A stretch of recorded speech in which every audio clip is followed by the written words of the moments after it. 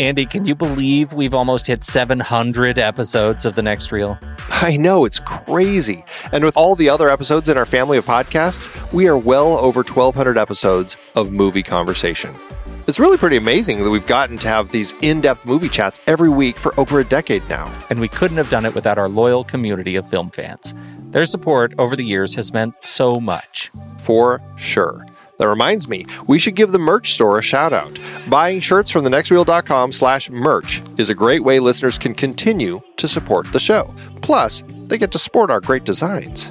Absolutely. I think sometimes folks forget we have a variety of shirts, mugs, phone cases, and more available. In fact, a great place to start is with a shirt sporting the Next Reel's logo. We also have that classic Fast Times Spicoli Surf School tee, or the weirdly popular Rusty's European Tour shirt.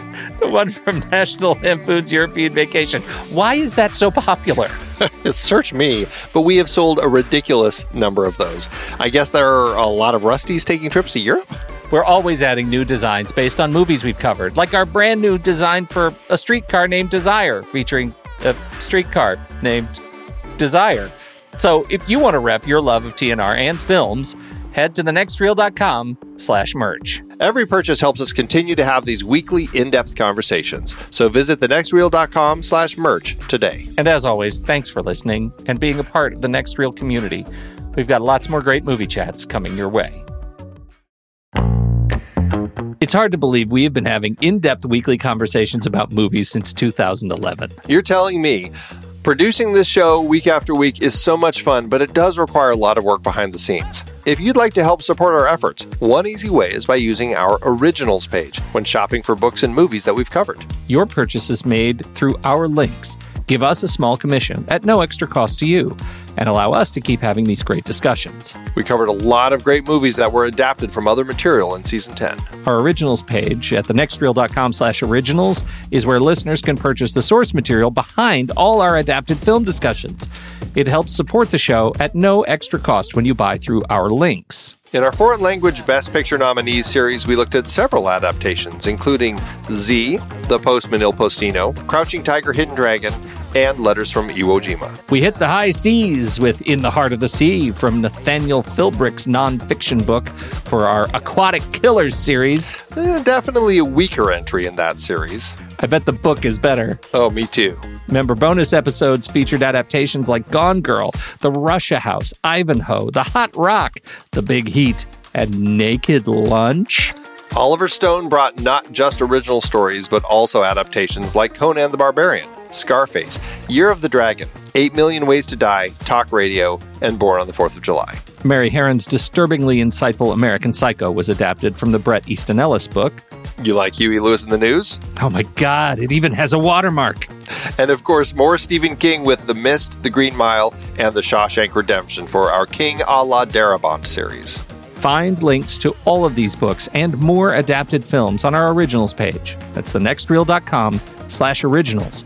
Every purchase supports our show. Get the full list of books that we've talked about and start your next read today at thenextreel.com/originals. I'm Pete Wright. And I'm Andy Nelson. Welcome to The Next Reel. When the movie ends, our conversation begins. Crouching Tiger is over. Make a wish and pray for flight. In a land of eternal beauty and infinite mystery, a legend was born. The story of a warrior. The woman he loved. A daring outlaw. And a princess destined to become a warrior. Oh, Andy, if you're going to jump off a mountaintop with the Next Reel crew, where would you go do that? Absolutely over on the Instagram page, Pete, Instagram.com/thenextreel. We are doing all sorts of posts about the movies we're talking about every week, about people involved in those movies, about the hosts of all the different shows. We have just a huge variety of posts. It's a fun place to kind of check in and see, kind of continue the conversation in another way, in a, one might say, a photographic way. Oh, photographic movie sharing. Mm-hmm. You know what else they can do? What else?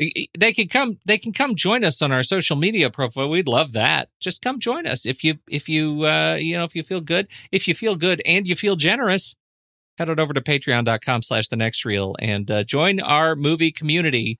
You can come hang out with us on our Discord channel and our Discord community, and all sorts of members only channels in there where people are discussing movies and TV and trailers and sharing reviews. And it's really a vibrant, fantastic community of movie lovers, and we're deeply grateful for all of you who have joined us over there and support the show. Thank you, and we'll see you online. All right, Andy, Crouching Tiger, Hidden Dragon. Feels like we've talked about this movie. We haven't. We never did. We never have. No, it has not come up.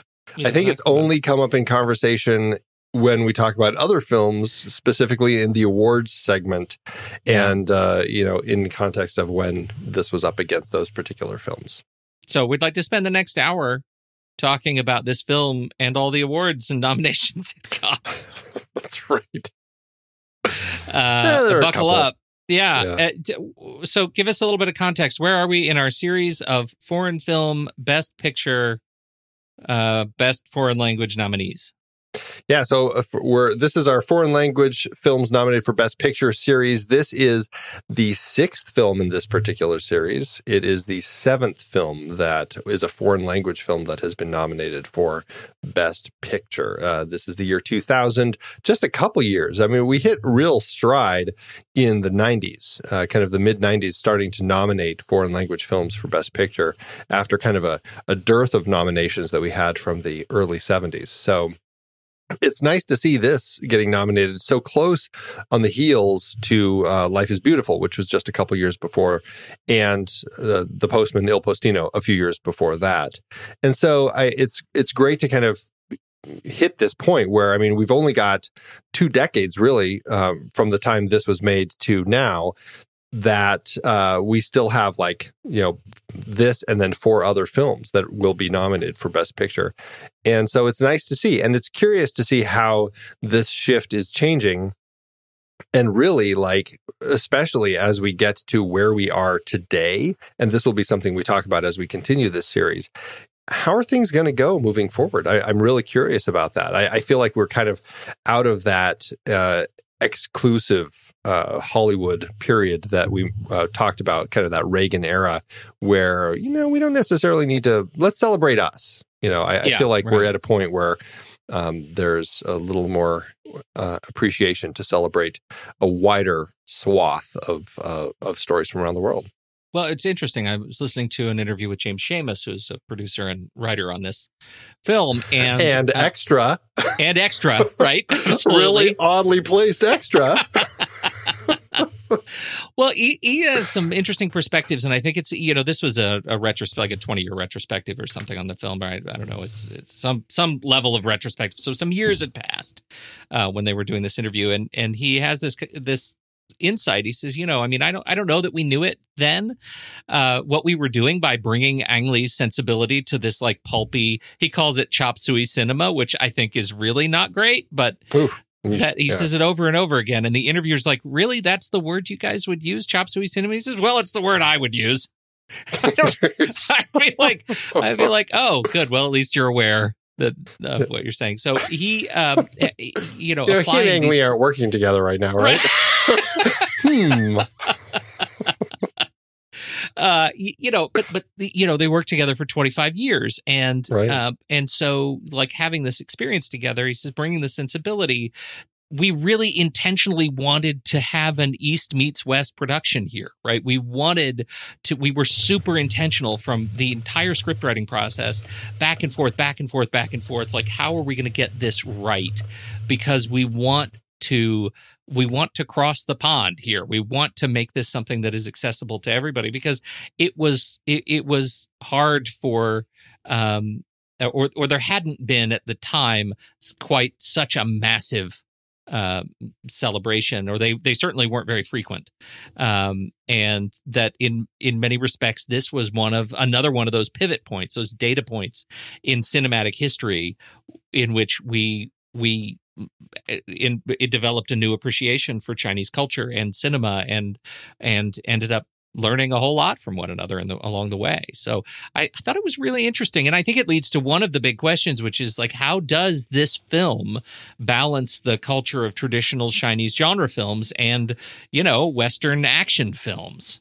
I mean, maybe Western films, but films of the West that are also action films. Like, when was the last time that an Asian film had so much notice and popularity in American culture? I feel like it probably is The Last Emperor in the 80s, which was done in English. It was nominated for Best Picture. It was a big awards winner. And that was probably the last time that there was an Asian film that really had its culture noted and celebrated and done beautifully on screen. I mean, that's just a sumptuous film to look at, and just gorgeously put together. And it's a great film too. And I think that, kind of, I guess, tying everything together, I think it's nice to see this culture being celebrated in a way. And sure, it's kind of this fictional version of Chinese history. This isn't really historical by any stretch of the imagination, at least as far as I know. But Andy, it goes to your point last week. It was like the value of a fable in telling these stories. This is very much a fable. It is, and that's, I think that's something that I find really rich in the Asian culture, and the way that this Chinese story plays out, where it feels kind of like something you would read in a fairy tale book to your kids. The way that people talked and interacted, and the way, I mean, it feels like it's pulling from a lot of history, but also you have this fighting technique where all of a sudden people are light. Their bodies have this lightness to them, and they can jump and kind of leap from rooftop to rooftop, or up, bamboo treetop to treetop, in these really floating movements. And I think that lent a real sense of this fairy tale to the story that just made it feel, also, while a celebration of the culture, it also gave it this kind of magical realism sensibility that I think worked really well, especially because it had this wuxia martial arts element as well. And just, I think all of these things came together that really, I feel like it led to a very appealing film. Because it was in the hands of Ang Lee, I feel that also allowed the film to have a little more heft, a little more weight, because I think he was really thinking about themes and the ideas behind all of this stuff, like great fairy tales often have. What could you put into it that really gives this the meaning to what's going on here? And I think that's why it's such a successful, masterful film. Did you hear the story about the Taiwanese financier? I'm not leading into a joke. No. So apparently, there was a Taiwanese financier who goes heretofore unnamed, and this person says, "I'm going to throw a ton of money at this," and then he sees the script and the director, and puts those together and changes his phone number and stops returning calls. And was out of the big, and the crew was already there. They were already ready to start shooting, and they had to scramble and find financing for this thing. Well, this all goes to say, like, Ang Lee was an incredibly unique director for this particular project, but because of just what he had done and what he was known for, he's an artistic director. And in his words, artistic directors don't direct wuxia films, right? They're choreographers. They're the ones who get wuxia films, because in China, nor do they direct Hulk movies, but hey. It's interesting to hear him talk about these movies together, and I don't know if I want to open that door. We'll see.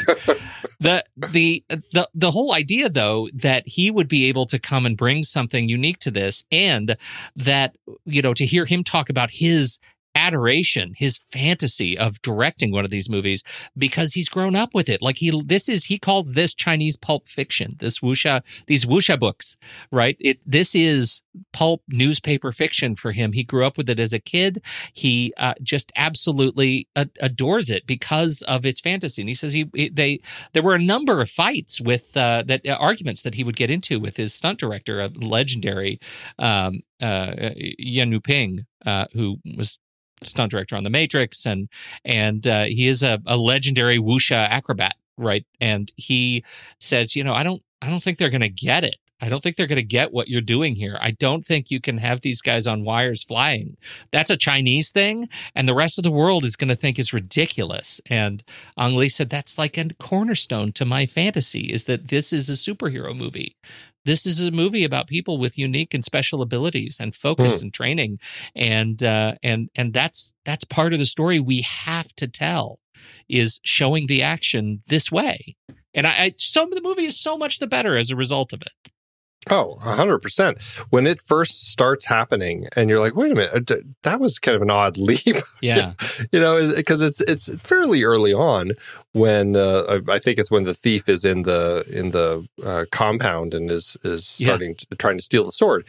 And all of a sudden it's like, now they're leaping onto the roofs. And it's like, oh, okay, this is going to be a story like that. And I was like, wow, this is cool. Like, I just got super excited by it. So I think it's funny that they would think that some people were like, oh, this is dumb. What is this all about?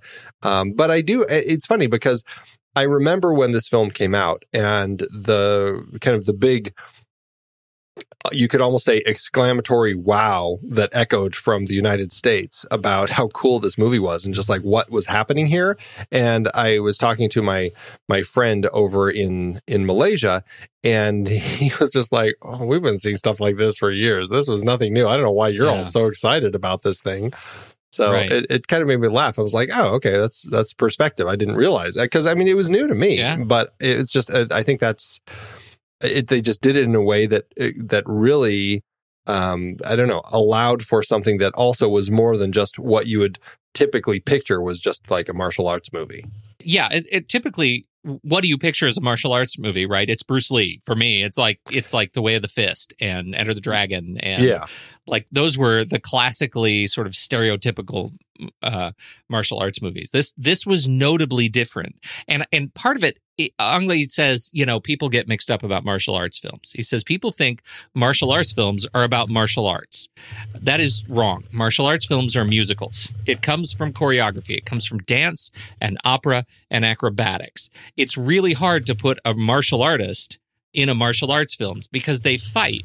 And it's over too quickly. Like a real martial arts fight, if people are going at it with each other, it's over like that. It's so fast. They just can't do it that way. So you want dancers and acrobats to do these martial arts films. And I think this movie, when you look at it as a musical, it fits much more in line with West Side Story than it does with, with what you would typically consider a fighter film. Yeah, I suppose. But I think it's interesting, I think, saying that then and saying that now, because of the way that this film has, and specifically Yuen Woo-ping's work in this film, and how it has really influenced where we are today and all the films up to today in the world of stunt work. Because I don't think you have films, I mean, obviously he did The Matrix, you mentioned that. So I think that started kind of creating this sense in people's minds as to what you could do, just a little bit of that. But this really kind of pushed people, because then it went from this to Hero to House of Flying Daggers. Like we have this kind of jump of this kind of wuxia work that we were getting here in the States. And then people started saying, oh, let's integrate that style into these other projects that we have, whether it's John Wick or Atomic Blonde or Marvel movies or whatever it may be. I think it gave people an opportunity to say, we could really change up the way that people view stunt work. And I think that's just the shift, is like thinking about stunts and what you can do using kind of that wuxia wire magic that they were doing here and creating something that's really evolved. Well, I think you're absolutely right. And I think you can make a direct connection. And I'll stay with the musical line because I think there's value to that. A direct connection between Crouching Tiger and John Wick. The idea that violence is in movies is at its best treated more as a choreographic exercise and a dance. It's the same thing in a musical. You have a scene, characters get worked up, and they sing and dance about it. In John Wick, you have a scene, a dog gets killed, character gets worked up, and you have an exotic, balletic violent clash about it, and it is every bit, I think I just forgive me for saying this, every bit Michael Bay, where you characters get worked up and they have a giant CG explosion about it, right? It's just this ballet of explosives, and but all of these things, I mean, when you have to stop and think, okay, if John Wick were a thing, if it wasn't a movie, you couldn't put real assassins in a John Wick movie. It would be over too fast, right? You could make this on Legal Line a Mad Lib and fill in any one of these sort of exercises in stunts and violence. And I think this Crouching Tiger was pivotal in this because it demonstrated it was just another, maybe not so pivotal, but it was another data point that built the case for a way of handling the exercise of fighting and drama in a way that has directly impacted all of the Marvel movies, obviously, which are generational now in scope. And I think that is not to be undervalued. Couldn't agree more. Okay, then. Well, I feel like we should start the awards ceremony. I think we've covered it. So tell me that just right before we get right into the details of the movie. How did you feel watching this movie? Did it hold up as well as it did the last time you watched it? It absolutely did. In fact, I was so thrilled to see how well it held up, how strongly I reconnected with these characters just right away, and kind of the emotional journey that we have, just kind of and that's what I think is so interesting, is there's such this kind of this repressed love between our two leads. And then we have, I guess you could say it's another repressed love story between the other two. Or I should say that one's more, maybe not repressed, but it's, it's not an accepted one because he's a bandit and she's, scheduled to be married. And, but also I think, it's a fascinating look at the way that you have these kind of the teacher and students. You have an interesting thing going on because Li Mu-bai's master had been killed by Jade Fox, but because she wanted to be trained and he had refused her. And so, she went through this whole thing of stealing this book, and then she was training Jen, who could read, and Jade Fox couldn't. And so it's like the student and the master. And then Li Mu-bai wants to train Jen and be her master. And it's just like there's this constant like dance between the different levels of learning, and it becomes this really interesting way of looking at just kind of people's place in the world. Not to mention like men and women. That was another really interesting thing about this film, and how Shu Lien is just as much a fighter as Li Mu-bai is. But like she and Jade Fox and Jen, like as Shu Lien talks to Jen, she's like, well, a woman's place, we need to just get married. And she's trying to talk Jen down from being this thief that she knows she is, and just say, you know what, it's not worth it. Just marry your man and just kind of close all this off. And it's interesting to see these different themes kind of playing out in the story. And I was thrilled watching this to see how well all of it held up. And I was just, it was just a very exciting rewatch. I hadn't seen it in years. And so, yeah, I was so happy to kind of re-enter this world once again. Michelle Yeoh carries so much weight in this movie. You talk about that particular scene. Let's also not forget Shu Lien is a business owner, right? She runs her dad's security company, right? She runs a business. She's independent. She's a warrior, just as on par with anyone else in the scene. She is an incredible stalwart in this movie, and yet so subdued because of the cultural sort of repression that is put upon her and her place. I think she's just magical to watch, both as a character and as a performer. I think she's just incredible. And according to Lee, he felt like she was the only one who came in as an action star and also proved that she was an actress. Like she was a performer. She could do this. Especially after the first week of shooting, she broke her knee and had to be returned to the United States and did the rest of the movie in a brace. That is work. That is work right there. Absolutely. Watch her spider womaning down the side of that side of the wall, right? That kind of stuff. That is not. It's just that's not CG, it's all straight wire work. I mean, it's just incredible what she was capable of doing. Well, throughout the film, I mean, that's what's so great about it, is that Ang Lee really worked to have the stunt work performed by most of the actors themselves without stunt performers. And so, yeah, when you see her doing that, it's her on wires kind of doing that. And you can tell because, you know, as she turns to look at you, you see it's her face. I mean, this was really before the age of really strong face replacement. And so, yeah, it's these actors doing these things. It's just exciting to watch. It's interesting that he says that, though, about her being like the only action star coming to him. I'm like, oh, Chow Yun-fat kind of, he might have done a few things, but... Well, but he was not a martial artist, right? Well, that's true. He was really an action kind of star, but he was not... Everybody else in here was the martial artist, right? They came through as acrobat. Zhang Ziyi, Michelle Yeoh, Chen Chang, they all came with a background in martial arts. And Chow Yun-fat has done a ton of fantastic, like, straight action movies, but in terms of being a demonstrated martial artist, I think this was new. Yeah, okay. That makes more sense then. Yeah. You know, I want to go back just a little bit to Ang Lee and language, because I made a comment in our notes and you made a comment back, and I want to make sure I understand if we're talking about the same thing. I have been reading stories about Ang Lee's obsession, and multiple people that I have watched interviewed in preparing for this conversation said that Ang Lee is a student of language.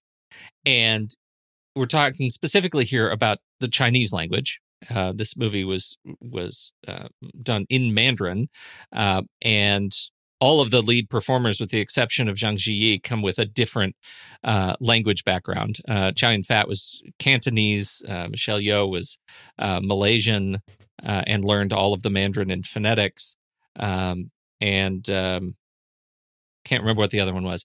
Anyway, so they're all different except for Zhang Ziyi, who was raised speaking Mandarin. So they all had struggles there. And so Ang Lee worked them tirelessly to make sure that what they were doing represented the era of this sort of fabled China in which superheroes fly. And then hand-edited the translations, the subtitles of this movie, because it was such an international production. He wanted to make sure that to his eye, what was said in Chinese was represented in English. Knowing that, and this is the part I think is interesting, knowing that the intensity of what is going on in Chinese is based on a foundation that is 5,000 years old, and that what comes out in English is not even close to the heart of what you can do in Chinese, and that he was deeply aware of that and sort of tried his best. Pretty much, if you really want to see this movie, learn Mandarin and then go watch it with the subtitles off. But he paid special attention to doing what he thought was his very best in those subtitles. And that's not usually work done by the director. Well, and I think when you say learn Mandarin and then watch the movie without subtitles, I think it's more than that. It's almost like learn Mandarin, but then learn really like all the subtleties that go along with everything in the culture, right? You need to understand the culture. You should move to China, and live there for 35 years, really. I mean, just study. You got to go to high school and college there. You got some history classes. You got work to do. Yeah, and my note there to that point, because I found that to be really interesting too, and I really appreciate that he put that in there, because I feel like it comes through. Like as I'm watching the movie, I kept noticing the way that things were phrased and stuff, and I'm just like, this is really, it really is smartly translated in a way where I feel like there's an intention to understand a little more of the depth of what they're saying rather than just a straight translation. So I definitely appreciated that with it. And I didn't even know that at the time. I was taking those notes. But my point was more specifically about the accents, because they worked on these accents. They really did. But again, talking to my friend from Malaysia after he saw these, he's just like, oh, it's terrible. I think he primarily complained about Chen Chang, who has his accent is the Taiwanese accent. That's right, Taiwanese. Yes, and he said their accents were terrible. Like none of them sounded really Chinese except for Ji Zhang, and that really frustrated him because he's like, it's like watching, like a British period piece, and then suddenly someone comes in with a Southern accent. You're like, it's like, well, you don't quite fit here. It doesn't quite work. So would that it were so simple. Would that it were, yes. Right. So, I think that's absolutely true. And I think I read this about all four of these characters coming at this, to hear Chow Yun-fat talk about it. He said, like, my first take on the first day of shooting, it took 29 takes for me to get it right. I have never had that experience before. Ang Lee is hard. Just trying to change from Cantonese to Mandarin is hard. Yeah. And so I think I think overall the effort is fantastic. I think it's probably hardest on, I wonder about the characters who have to learn it phonetically in their own language, like Michelle Yeoh. I'm watching this conversation between Zhang Ziyi and Michelle Yeoh, and they're having that incredibly nuanced conversation about, the woman's place and the role of marriage and the role of fighting, and to realize that fundamentally, Michelle Yeoh does not really understand what she's saying, right? She's heard a translation of it, but she doesn't get it. And Zhang Ziyi knows what she's saying and is probably silently judging her. But, it's one of those things where it reminds me of, I feel like we talked about something similar in like the Jason Bourne movies, because, here's a character, Jason Bourne, who speaks a number of languages, and Matt Damon didn't. And he had the little earworm in his ear with a translator speaking offset, telling him all of his lines phonetically, and he would just say it. And he had no idea what he was actually saying. So it's actually even a worse situation there, because he's just like, das ist sehr gut, or whatever it happens to be. Because it wasn't that. Right. No, it definitely wasn't that. It is a challenge, I think. I do almost every one of our podcasts like that. You've been podcasting for years with Tommy. Oh, it's funny. The idea of the gender roles were challenged beautifully, but celebrating, I think, in particular, the role of women in these sort of alternative roles, and doing it not just literally by demonstrating we have women fighters but in the role of just the kind of trope of the princess yearning for more story. I think Zhang Ziyi does an incredible job of handling or carrying the mantle of that restlessness, and just sort of wearing the cloak of green well in this movie. She was inspired find for me when I first saw her. Spectacular. Oh, she's brilliant, the way that she plays this character. And it's because it really feels, and this is what I find so fascinating about her character, is she has this intense drive to be more than what society tells her to be. And because of that drive, it's kind of pushed her into this situation where she's essentially, her only opportunity to really do anything about it is to work with this criminal, with Jade Fox, who will train her and gives her the opportunity, and actually gives her the book so that she ends up being able to do a lot more than Jade Fox ever could. But it also pushes her into this place where she sees these injustices in the society and really just wants more. And it's interesting because I think at the very end, when Jade Fox is dying, and she says something about, gosh, I can't remember the line, but she has something about the deceit of an 8-year-old girl is like the worst poison of all, or something like that. And I was like, God, that's really interesting because Lee says something about her also being, if she doesn't have the right training, then she will be like a poisonous dragon or something. I can't remember the exact words, but they have this view of her as somebody who she's like this loose cannon, and she needs to be reined in because she could. And it's just, it's like any hero story, right? You get these powers, and with great power comes great responsibility.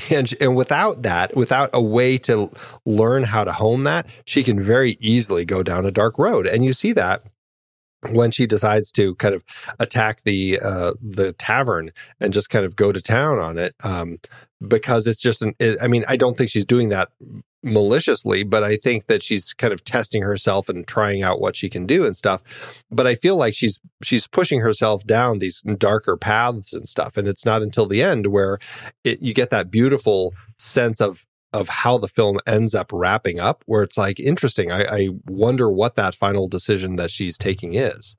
Well, this is unleashing that pent-up repression that we talked about a minute ago in Ang Lee's films. And this is an Ang Lee thing. He has these, Jen in the restaurant is the effective sex in Brokeback Mountain. It's the effective hulking out scene. And about this specifically, Ang Lee says, I don't know if I'm making movies specifically about emotional regulation or repression, but I'll tell you, my father was the principal in my high school.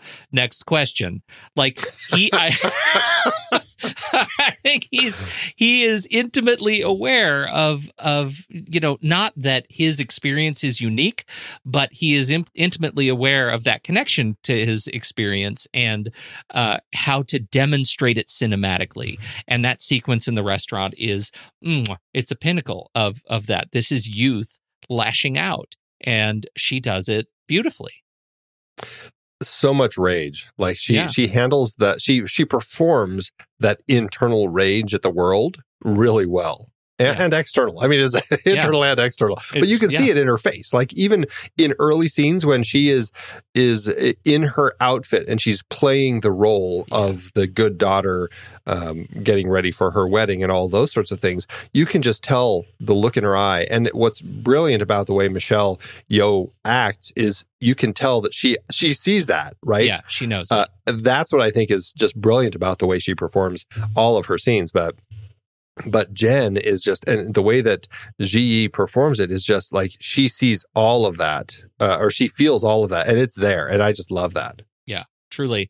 I think that, it gets back to, as we see that explosion in Ji or in Jen's character, I mean, it gets back to that question of tradition and all of these traditional roles that every one of these characters is able to, or has to navigate, right? What could they have had if all of them had been able to shun the tradition and live for one another, right? We already have that Dark Cloud. He's kind of got it. Like that's what it looks like to live a life free of societal and cultural repression. And that is what's so alluring for Jen. And, but can they truly ever let go and find freedom? And in Jen's case, her journey is the one that ends with the grand jump at the end, right? That whole, elegant. I see it as an elegant metaphor, but of her jumping off the bridge as somebody who has finally found her freedom. Well, and what's great about that is it ties so well into the story, right? Because we had this tale that Lo told her when the two of them are camped out in the desert about the lover who jumped off the mountain, and I can't remember. It was just something about sorrow or something.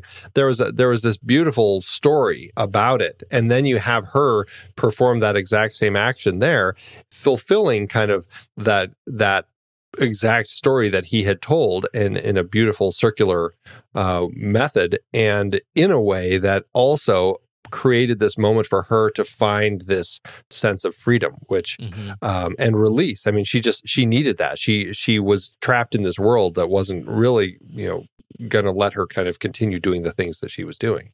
Right. One last little tidbit about just getting the money for this thing, which I thought was interesting. This is another one from Seamus.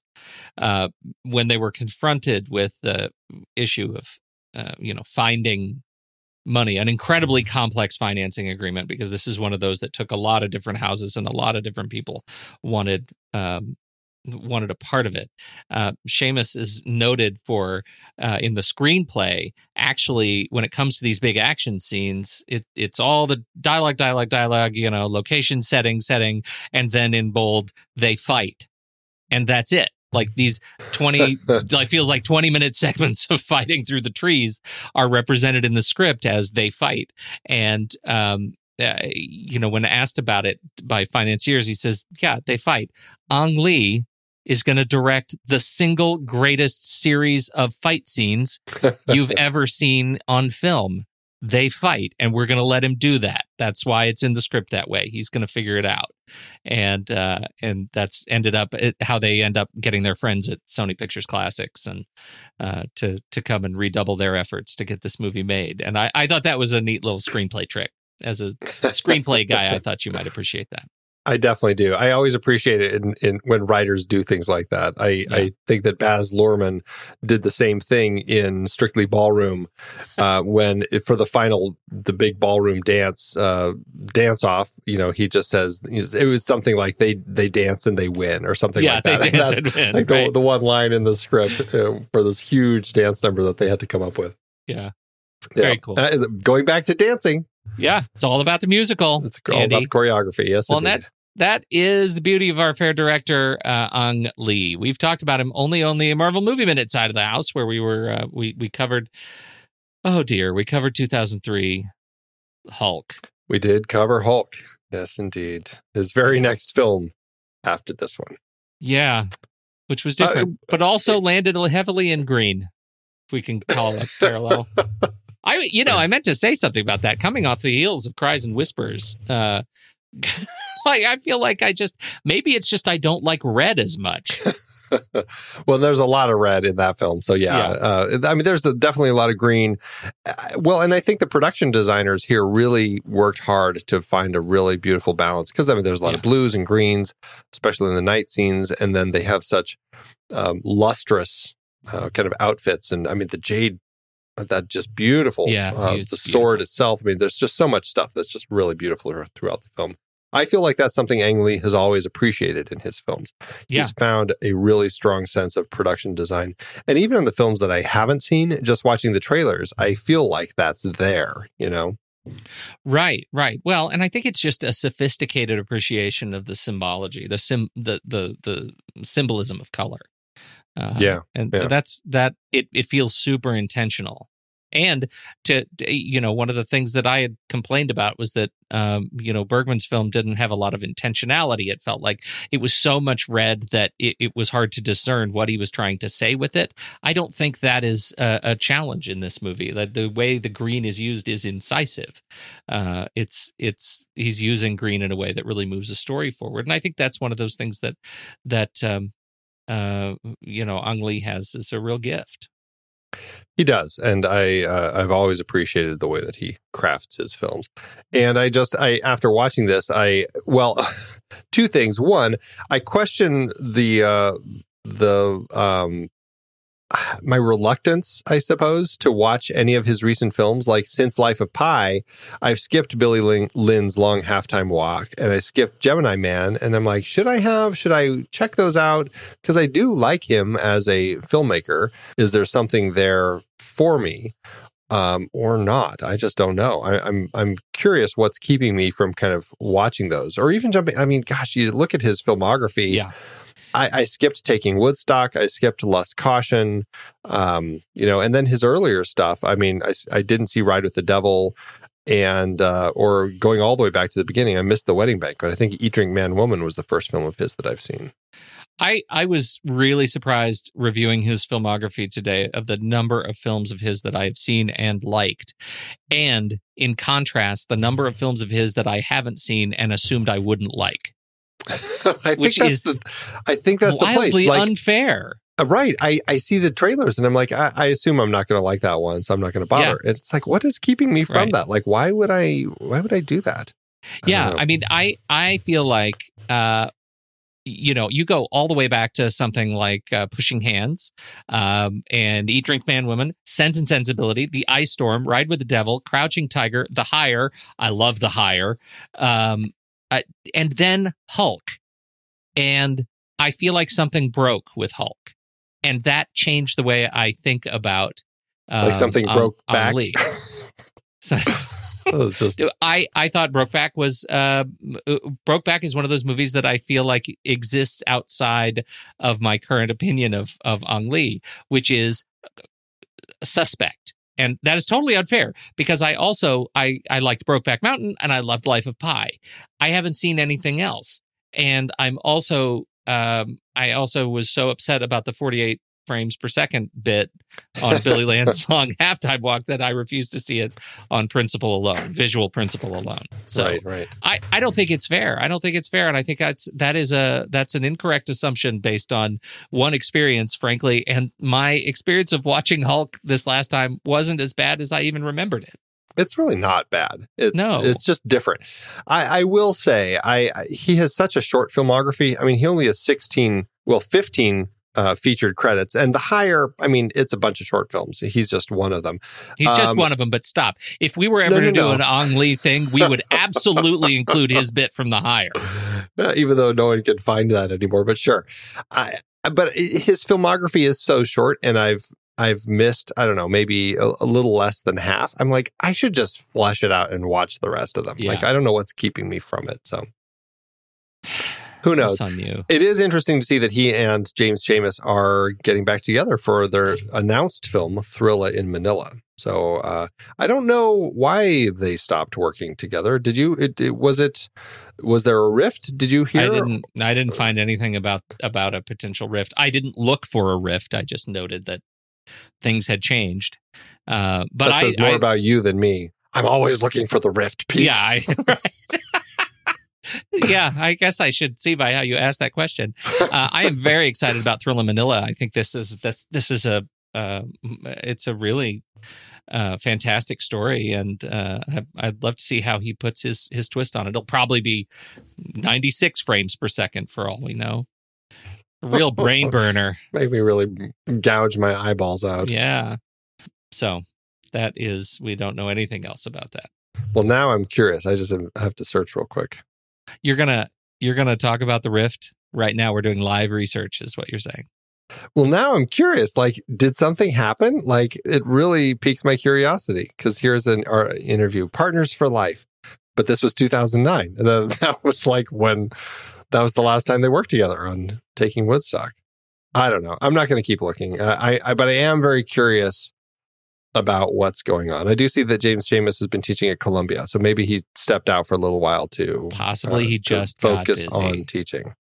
Although he did produce The Assistant and Driveways and Adam and Benji and Furlough and A Prayer Before Dawn and Casting John Bonet and Davion and Alone in Berlin. He's produced like 800 movies since they stopped working together. So, okay. So he's been well. But he has been teaching undergrad film studies at Columbia for quite a long time through all of this. So, and we know how hard that is. Such an easy job. All right. This was based on book 4 in a series of 5 books by Wang Dulu, and you can get that in its original Chinese and Amazon. Link in the show notes. I just want to throw this out there right now. Those of you who listen to our Saturday matinee know that we do lists based on movies that we're talking about. And I'd like to throw this out as a potential list option for this film. Movies based, original movies based on a book that's not the first book in the series. That is a great idea. I don't think I want to be on the show that is assigned that, but I would love to hear them try. Right? Book 4, and should we use this opportunity to talk just a little bit about, because book 5 was also made into a movie. Should we let that hang there? Was it book 5 of this, or I thought it was book 5 of something else? No, I thought it was book 5 of this.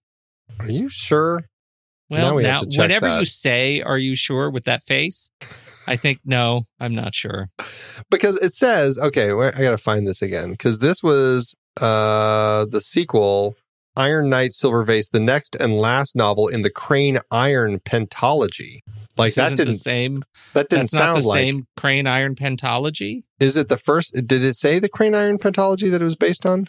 Well, it was written in Chinese. Crane Iron pentology. Let's just see, what are the books in the Crane Iron pentology? Crane Startles Kunlun, book 1. Precious Sword, Golden Hairpin, book 2. Sword Force, Pearl Shine, book 3. Crouching Tiger, Hidden Dragon, book 4. Iron Knight, Silver Vase, book 5. Okay, then it is. Yes, it is. Now I am sure. Now you are sure. I didn't know what the series name was, because, it didn't say what the series name was. This is where Wikipedia fails you, because on one, it says it's based on a 5-part novel series by Wang Dulu from the 1930s. The fourth book is called Crouching Tiger, Hidden Dragon. And then later when it's talking about the sequel, it says it's based on the book Iron Knight, Silver Vase, the next and last novel in the Crane Iron Pentology. But it doesn't mention the author, and it doesn't mention that it's the same series. So, well, that's what it is. And you can get it. And you can also, if you'd like, you can watch the movie on Netflix. You could. You should not. Even though we'll talk about that. We'll talk about that. All right. Movie was written by Huling Wang and James Schamus and Kuo Jung Tsai. James Schamus does a lot of the writing on the projects with Ang Lee. And so it's interesting to see his name thrown into the mix here. But I feel like it's I don't know. I'll say, I feel like at this point in their working relationship, it was a very critical part of the way that they worked, where Ang was directing, James was producing and writing or co-writing the scripts. And I feel like they had a natural way of communicating with each other that I think inevitably benefited the stories. Truly. And I'm saying that largely also because I don't know a lot about these other two writers, but I feel like knowing the fact that the Lee directing, Schamus co-writing and producing working relationship was here, I feel like that is part of the reason it's a success. Yeah, he talks about the way he talks about their experience working together. He says he's funny, and maybe the interview I was watching was on the cusp of their massive rift that is as heretofore undocumented. But when you hear him talk about it, he says, I'll spend a lot of time writing something, and I package it, and it's this ball. It's like this ping pong ball, and I send it off across the table, and it disappears much longer than you think. Like, it travels much farther than you think it should travel for being a game of ping pong. And when it comes back, it's a football. And I have to look at it and unravel it and figure out, is the nugget of my ping pong ball still in here now that it's a football? And then I have to send them back a baseball. And so I just really like the way he talks about collaborating with Ang Lee, because he puts it for some reason that metaphor is so clear to me about what it must be like. Yeah, you're not even playing ping pong anymore, James. Welcome to the big boy club. Oh, so good.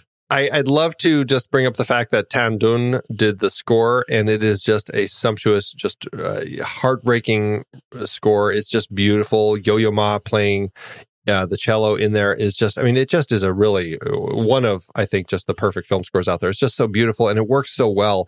And then when the drums kicking during some of the big the fights and stuff, it works so well in context of what they're doing here. Yo-Yo Ma brings an epic cello to this score. I love this score. It is, I want to say it's in the top 5 of my favorite scores of all time. It's a great score. It's so easy to listen to. It's just beautiful. It's just there's this just like I said, it's this heartbroken sense to it. It's just there's this longing in there that I just always feel, and I just truly love it. So it's great. Yeah, I think it is one of those scores that you can do anything to. Are you writing? Are you writing email? You can put on this score and you can write email. Are you cooking? You can totally put on. This is a great cooking score. Do you just want to be sad? This one will do it. Or happy? You could even be happy during this one. Yeah, it's got everything. It's got everything. You want to just sit around and eat? You could eat to this. It's a great eating score. I feel like this was really early in the period of Yo-Yo Ma popping up in film scores. I feel like he had worked with John Williams just a couple years before in 7 Years in Tibet. Yeah. And then, he was in Master and Commander, Far Side of the World a few years later, Memoirs of a Geisha. And I feel like it really kind of pushed him into this place where he started popping up more and more as somebody who would be in film scores. And I have an album release of his where it's just scores of Ennio Morricone's music, and it's just amazing to listen to what he could do with his instrument. It's really fantastic. He's an amazing artist. Oh yeah, he's fantastic. I know him. Did you know that? Did I tell you this story? I didn't know that. I do. I You should have had him here so we could chat about it with him. Well, let's be super clear, Andy. I know him. He does not know me. Okay. But so he's another best friend who hasn't met you. No, he has met me. I just don't believe he knows me. We shook hands. And the whole reason I want to bring up this story is not specifically to name drop, but to tell you how amazing it is to be an incredible fan of somebody and have him stand up out of a chair, cross a room, and shake your hand and say to you, Andy, "Hi, I'm Yo-Yo." Andy, that is a life-changing introduction. It is like the onion of social complexities, because what I want to say is, "Hi, Yo-Yo, I'm Pete." But also I want to say, "I love you." And also I want to say, "Can I give you a hug?" And also his son Nicholas was there. And I have a son named Nicholas. I'm not going to tell you whether they're related. It was a transformational celebrity introduction for Pete. I kind of also want to just say, "Hi, I'm Slinky." It's weird hearing his name out of context, or just like the first name, because I'm so used to Yo-Yo Ma. You're not supposed to, right? You're not supposed to hear Yo-Yo. It's like Tom Hanks. It's like if he said, "Hey, I'm Tom," it's like, okay, but you're Tom Hanks, though. Tom Hanks, Tom. Hello, Tom Hanks. Yeah. So. Oh God, it's exhausting keeping up. So funny. Okay, so I feel like that should go in the glossary. There's got to be some sort of like the Yo-Yo conundrum. There really does. Open those dusty pages of our glossary and let's write it in there. Oh, we've got it. The Yo-Yo conundrum, where a celebrity's first name is inseparable, canonically inseparable from their last name. Exactly. What do you think? I think it's perfect. Put it up. Some intern. Get that on the website. Stat. We got a new glossary entry. It's been about 10 years. It's been a while. Oh, dear. All right. You got some facts and tidbits? I've got a couple that I thought were interesting. One, apparently there's a pterosaur genus that is called Cryptodragon, and there is a ceratopsian genus called Yinlong. Both of these mean hidden dragon, the first in Greek, the second in Mandarin, and both of these have been named because they're alluding to this film, the whole idea of a hidden dragon, which I thought was pretty interesting. And I think they're both Gen 7 Pokemon. They sound like it, right? The Cryptodragon. Absolutely. And then the other one that I thought was kind of interesting, for anyone who's a fan of the Prince of Persia video games, the character of Dark Cloud, the desert bandit, he was he influenced the development of the protagonist in that game. Does that make Crouching Tiger, Hidden Dragon the first video game movie? I think Mario Brothers still might. Okay, but is it the first good one? It should be. Andy, this could be it. It's certainly better than Prince of Persia. For the poster artwork, I'm putting Prince of Persia.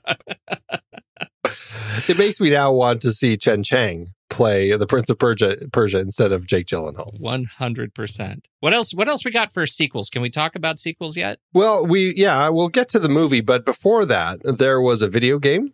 There was a whole series of comics that came out, and I didn't even know this had existed. There was apparently a Taiwanese TV series, 34 episodes it ran, that was based on the original novel.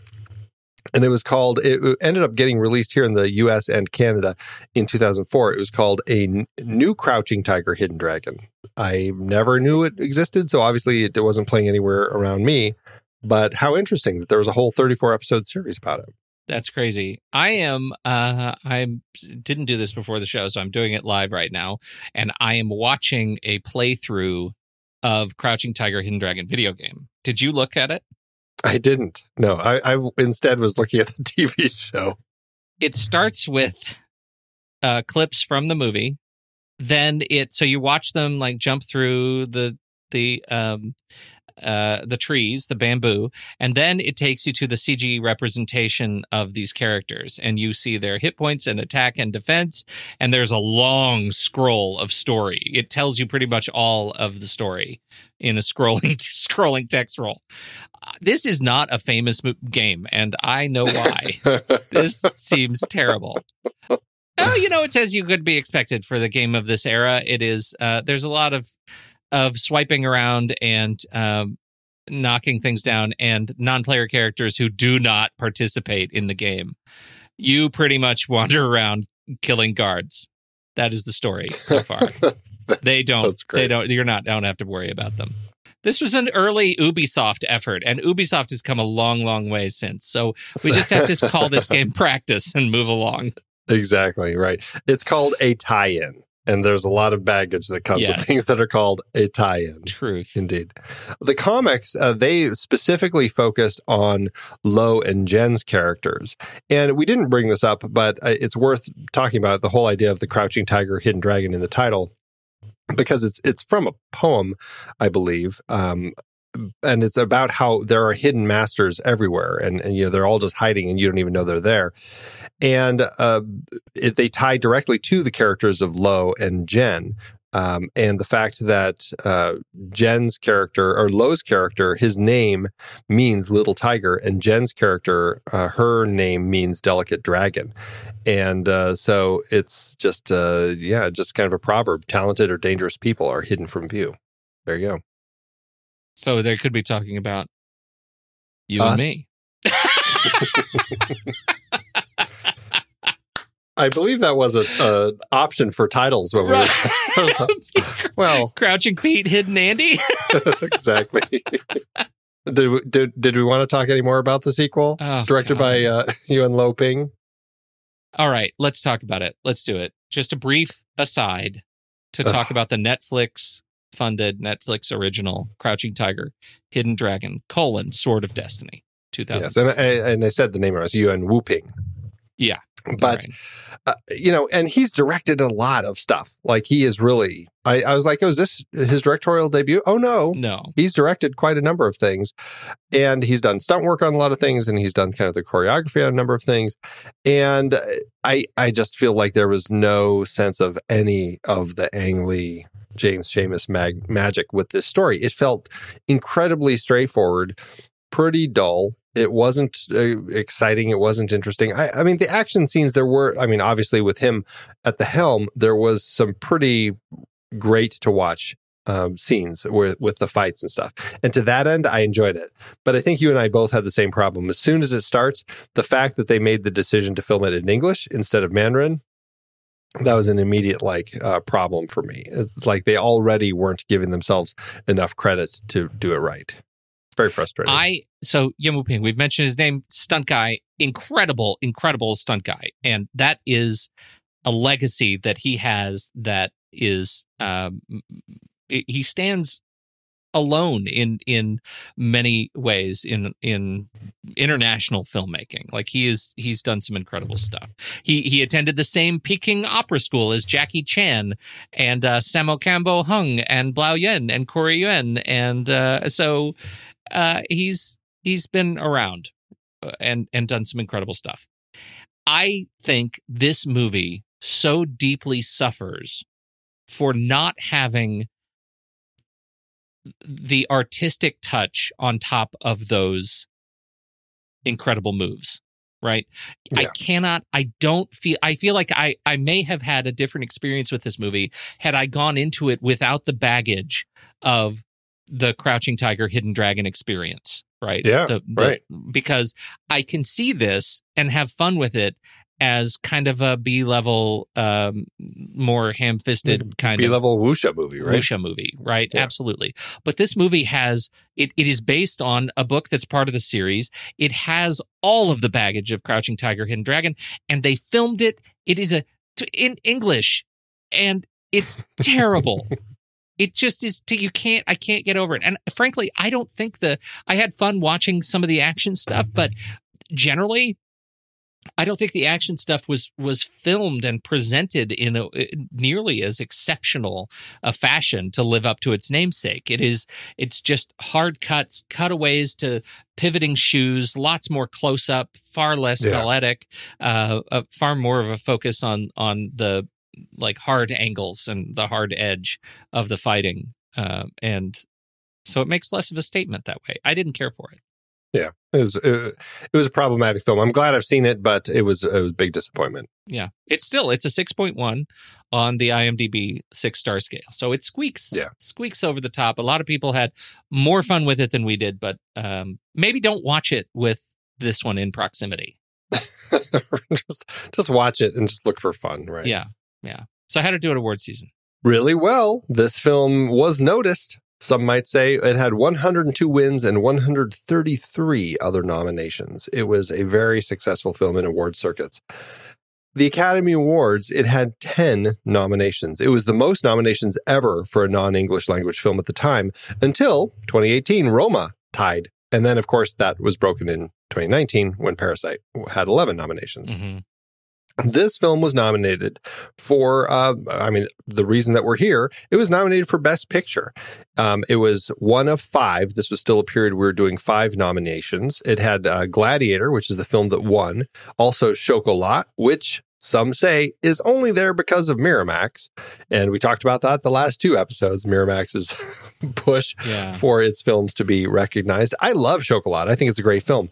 Is it Best Picture worthy? I don't know. I think, honestly, I'd have to look and see what other films came out in 2000, but I'm sure there were some other ones that I'd say, hey, put Requiem for a Dream in there. Absolutely. Oh, yeah, absolutely.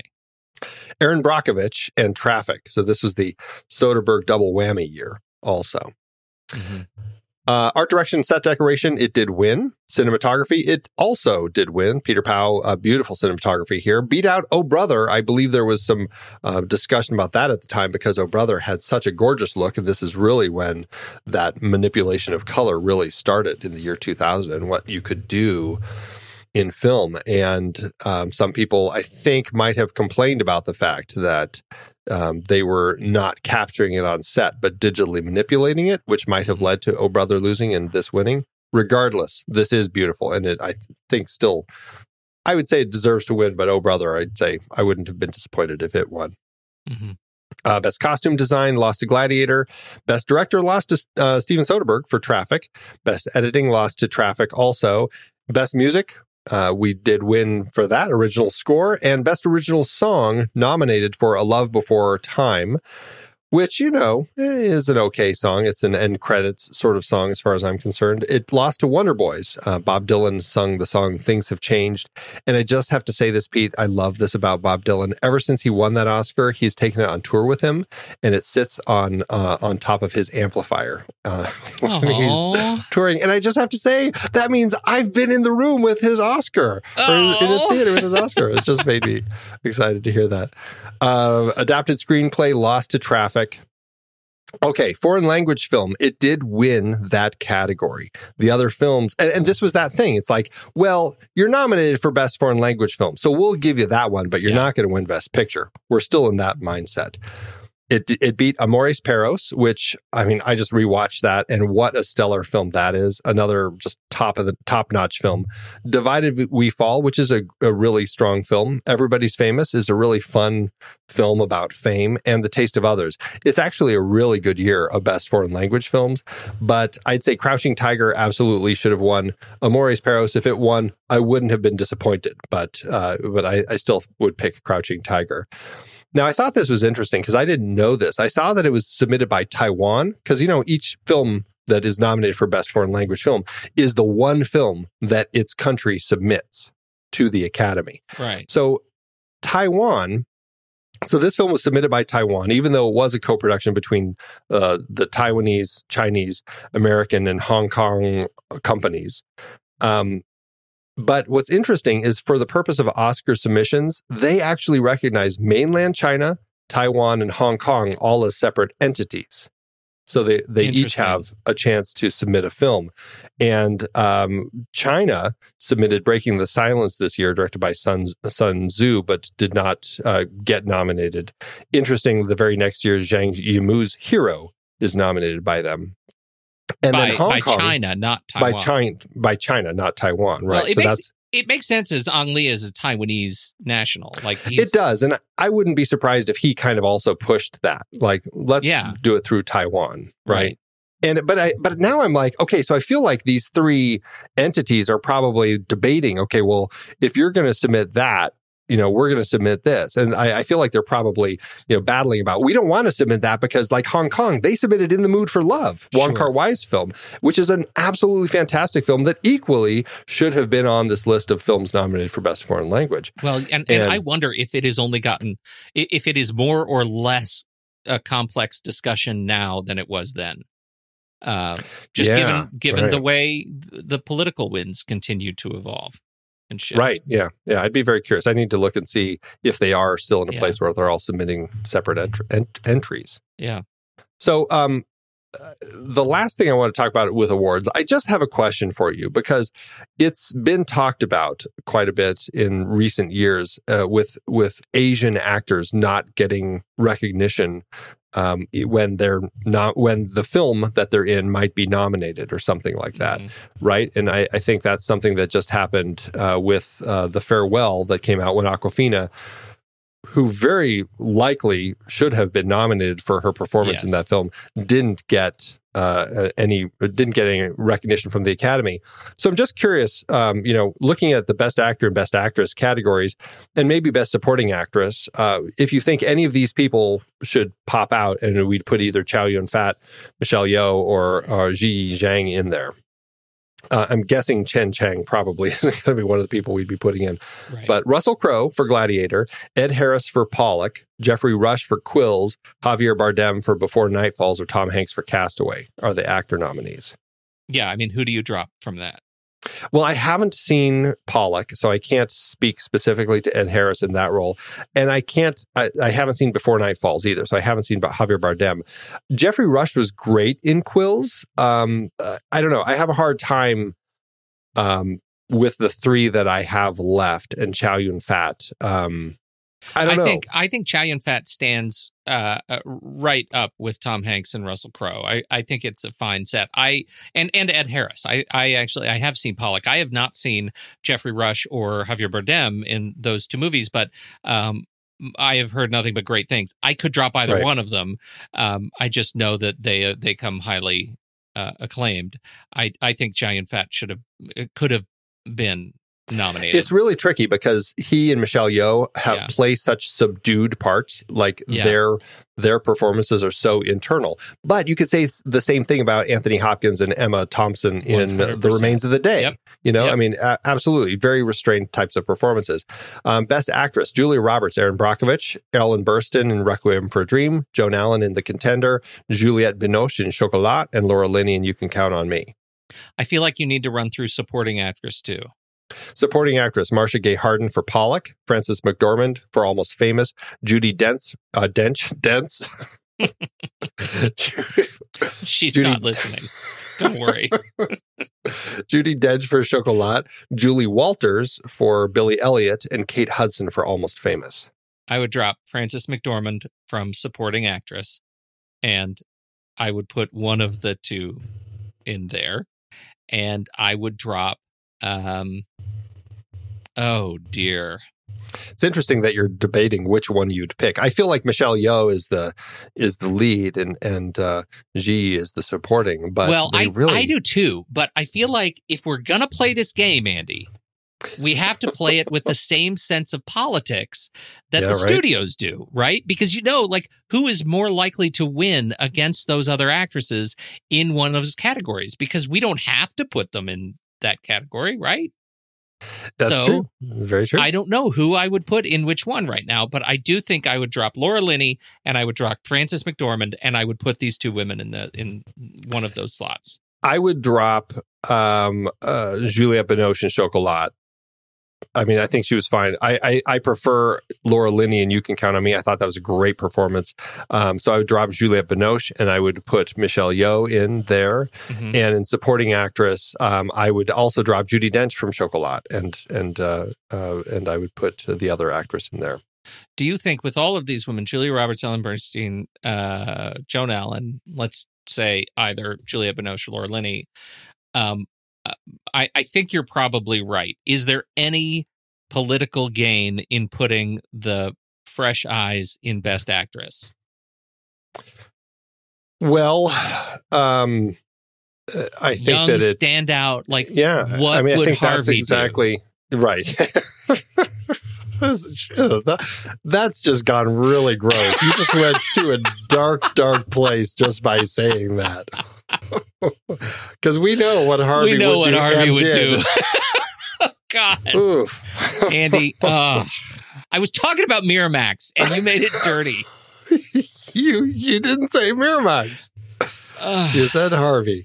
So anyway, but you're right. It's a marketing game, and we see that all the time in situations like when Blood Diamond was nominated. We had Leonardo DiCaprio nominated for Best Actor, but Jimon Honsu, who largely was the larger character in the film, nominated for Best Supporting Actor and the better actor in the film. Yes, you see this coming up quite a bit. The battle between Best Actor, Best Supporting Actor.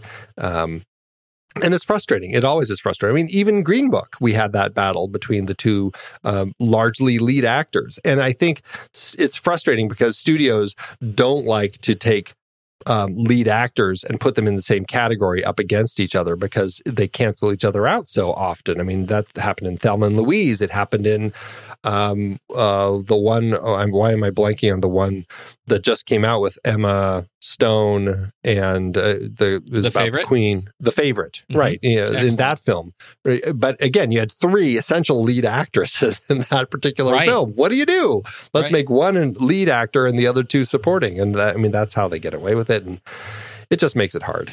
Yeah. Well, I think we figured it out. And so now you should tell us about the box office. Well, for Lee's wuxia film, he had a budget of $17 million to work with, which is about $25.3 million in today's dollars. The film premiered at Cannes in May 2000, then Taiwan, China, and Hong Kong in July, before hitting U.S. screens December 8th, 2000, opposite everyone's favorite Dungeons & Dragons, Proof of Life, Snatch, and Vertical Limit. What a weekend. Nothing, however, could crack How the Grinch Stole Christmas, which was still holding on to the number one spot, but this film didn't even crack the top 10. It opened in spot 15.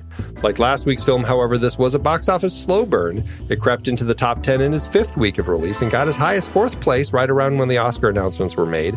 It stayed in the top 10 past the Oscars and slowly petered out, finally leaving theaters in June. That is a pretty healthy run. It did end up making $128 million domestically and $85.4 million internationally for a total adjusted gross of $318 million and an adjusted profit per finishment of $2.4 million.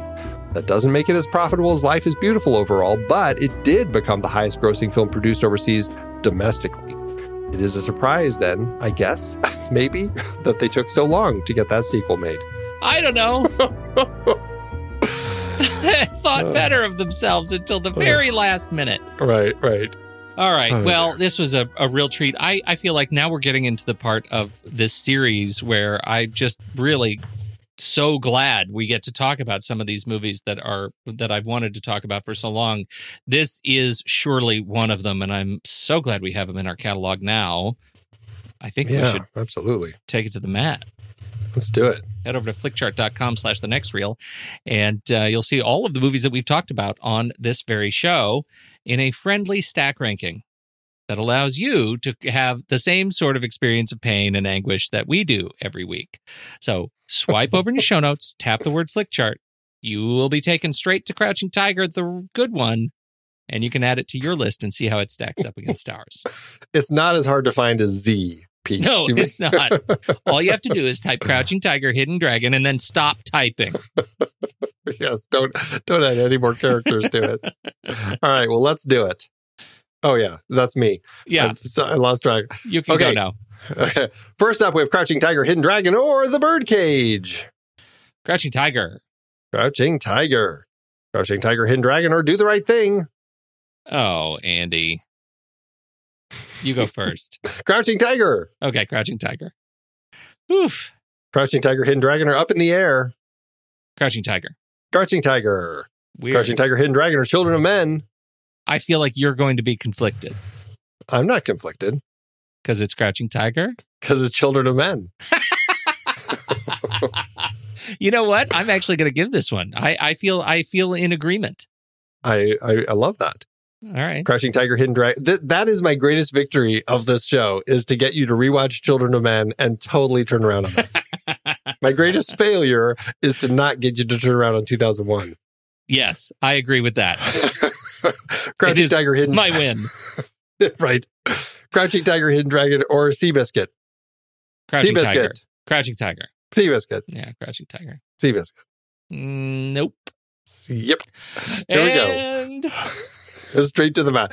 All right, here we go. And a 1, 2, 3. Rock.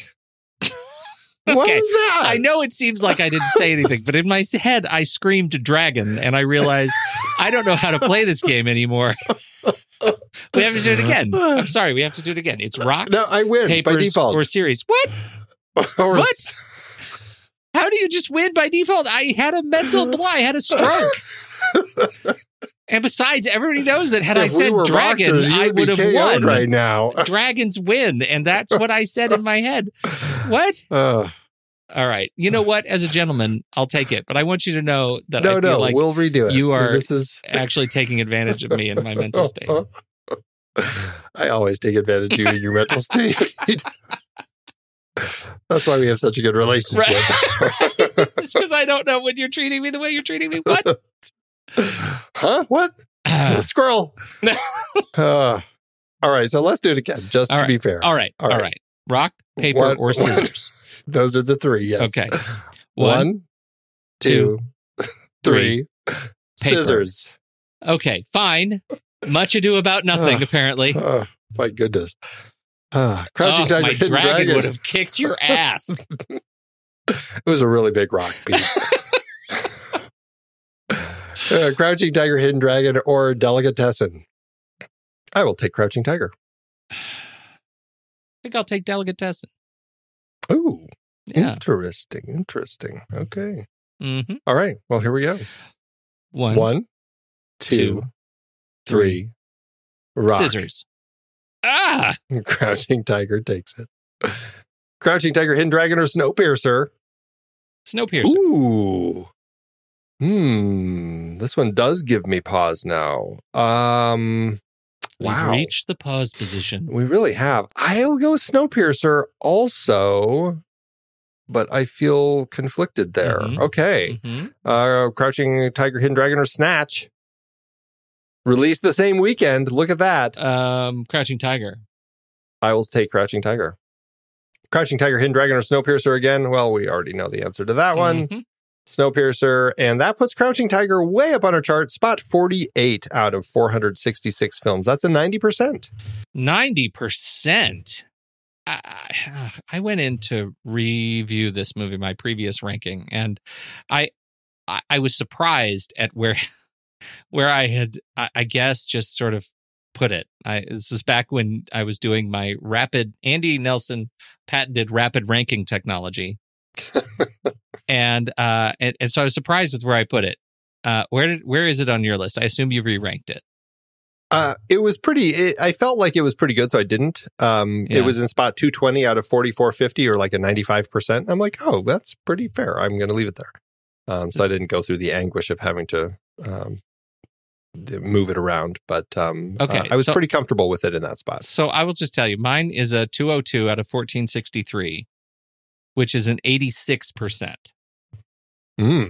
It's high, but it feels low given the conversation we just had. If I were to go by the algorithm over at letterboxd.com/nextwheel, this would suggest that my Letterboxd ranking should be a 4.5 star. I don't know. What do you do? Is this a 5-star movie for you? Oh, it is. It is. From the minute I saw it, it was 5 stars and a heart. I just completely was enamored by everything about it. The characters, the journey that they take, the magic of the kind of the wuxia wire work, everything. And I still felt that watching it this time. I mean, it's a 5-star movie, but I just wanted to make a big deal out of it. Well, you'll notice in the show notes, I pre-wrote 5 stars and a heart for you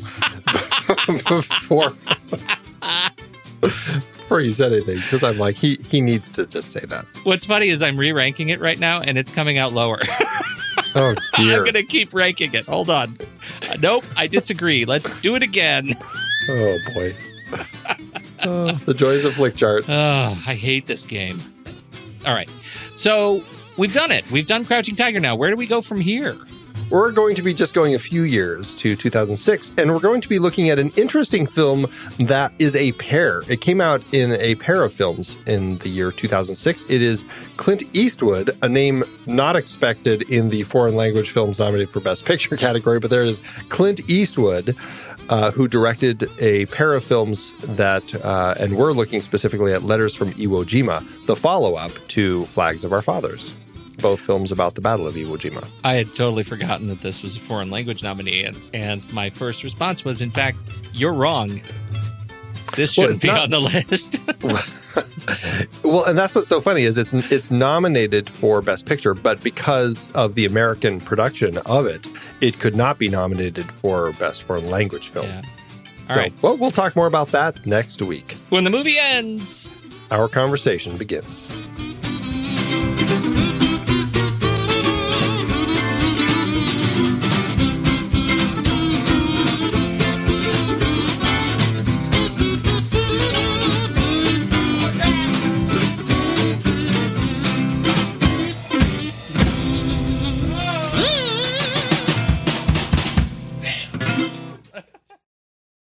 Amazon giveth, Andrew. As Amazon always doeth. They do. They doeth. Oh, do they? And here it is, as Amazon, I think you could say that this crop of reviews might be the best set of one-star reviews we have ever read, given the ratio of reviews that are complaining about the product, a product Amazon sells but did not make, and the movie that Amazon had nothing to do with.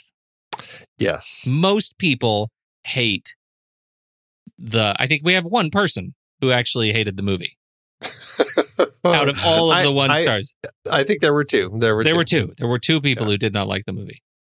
So way to go, Amazon collective audience, for using Amazon for what it's supposed to be. There were some people who just really don't like it just because, it has subtitles. Oh. Yeah. So I don't count that as somebody who actually doesn't like the movie. You're right. Those are people who can't read. I get it. Okay. Yeah. Well, I want to start with one because it's a point that we brought up specifically when we were talking about the movie. Do you mind? Go for it. TNUN says, 1-star bad subtitles make the Blu-ray version unwatchable. I find this really curious, Andy. The cinematic masterpiece is ruined by the newly translated subtitles contained in the Blu-ray version released July 27th, 2010. The theatrical subtitles flowed smoothly and at a certain rhythm that helped the film win an Oscar.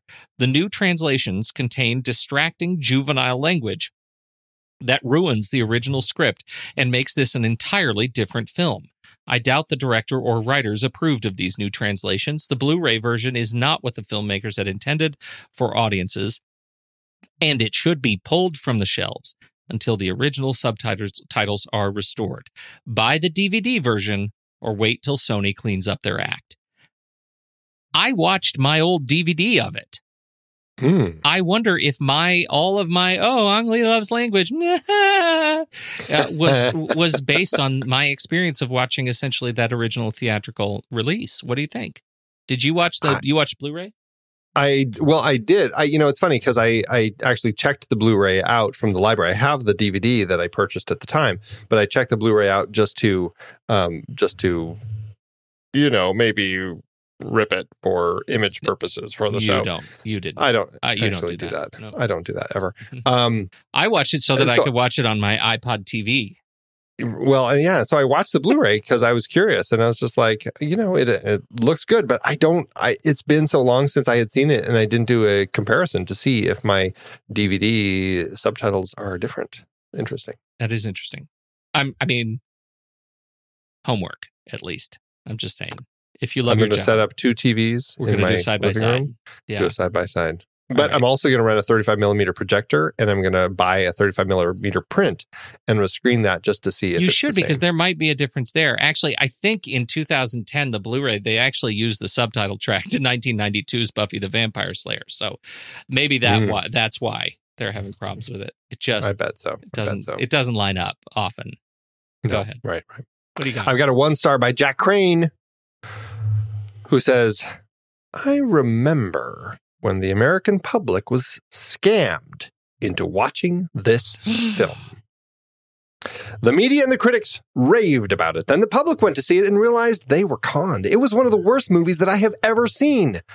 This was made back when the Chinese film industry was still kind of amateur. They have improved vastly since then, which is admirable. Still, this movie is complete junk. Don't watch it. Oh. Now, I will just say, Pete, Jack Crane has 253 reviews on Amazon. I couldn't find any 5-star movie reviews. I'm sure they're there. I just didn't dig too deep. But let me run through some of the other films that good old Jack Crane rated 1 star. Sure. The Peanut Butter Falcon. Oh. Personal favorite of yours. Oh, come on. The Farewell. It says Awkwafina is depressing to watch and ruins everything she's in. Oh, my goodness. Blind Spotting. Hunters Season 1. And a little film called Parasite. What? Yeah. So.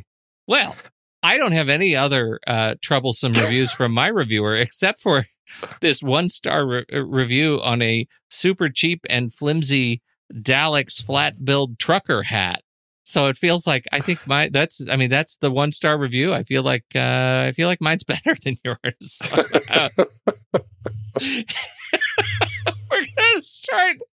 We're gonna start drafting Amazon reviewers on the show. That's what we're gonna do. We're gonna create a stable, each of us, and we're gonna pit our reviewers against one another. This is gonna be great. I can't wait. I can't wait. I wish I knew how games worked. Thanks, Amazon. And for the record, Crouching Tiger, Hidden Dragon is now 74 on my list out of 1463, which makes it a 95%. It was Hot Fuzz, which is also poorly ranked. Yeah, you got to do some. Some serious. I hate this cleanup thing. I know this is what happens to you. You eat some ding dongs and you go into a flick chart hyper focus for about 3 days. You got to eat some ding dongs. Excuse me. You just become a complete animal. I've been podcasting since 2006. In that time, I've tried countless hosting platforms. But in August 2022, we switched to Transistor to power all of our shows here at True Story FM, and it's been a game changer. I love that Transistor allows unlimited podcasts and storage without extra charges. We can publish so much content, and we do. If you want to start up a podcast, do yourself a favor and host your show on Transistor. With their one-click publishing, you can get your new show onto all the major podcast directories effortlessly. And their website builder lets you quickly build custom sites for each show. The detailed analytics are invaluable too. You can access all kinds of listener data anytime. Oh, and the versatile players allow you to embed episodes anywhere to reach new listeners. Plus, the team behind Transistor is super responsive and keeps making the platform even better.